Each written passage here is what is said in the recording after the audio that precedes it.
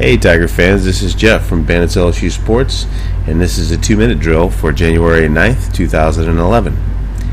First, let me just say I apologize for not putting out 2-minute drills in a long time. I didn't do any this football season, and some of you are still out there subscribing to the podcast and downloading them, and I appreciate that.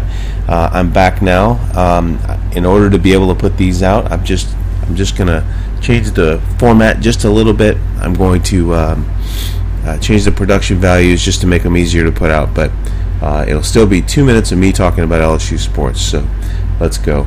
LSU had a great Cotton Bowl, beating Texas A&M, a pretty good Texas A&M team at that, 41-24. It was a fantastic game to watch for Tiger fans, and so let me just get to it. I'm just going to talk about players because there's so much to talk about.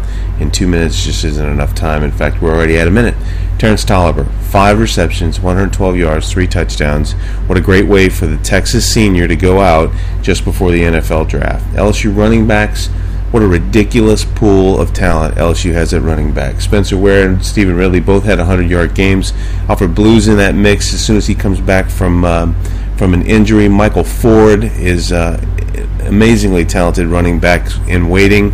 And then 2 huge prospects coming in with this recruiting class in Hill and Hilliard. So just crazy. Jefferson had a good game, 10 of 19, 158 yards, 3 touchdowns, 1 interception.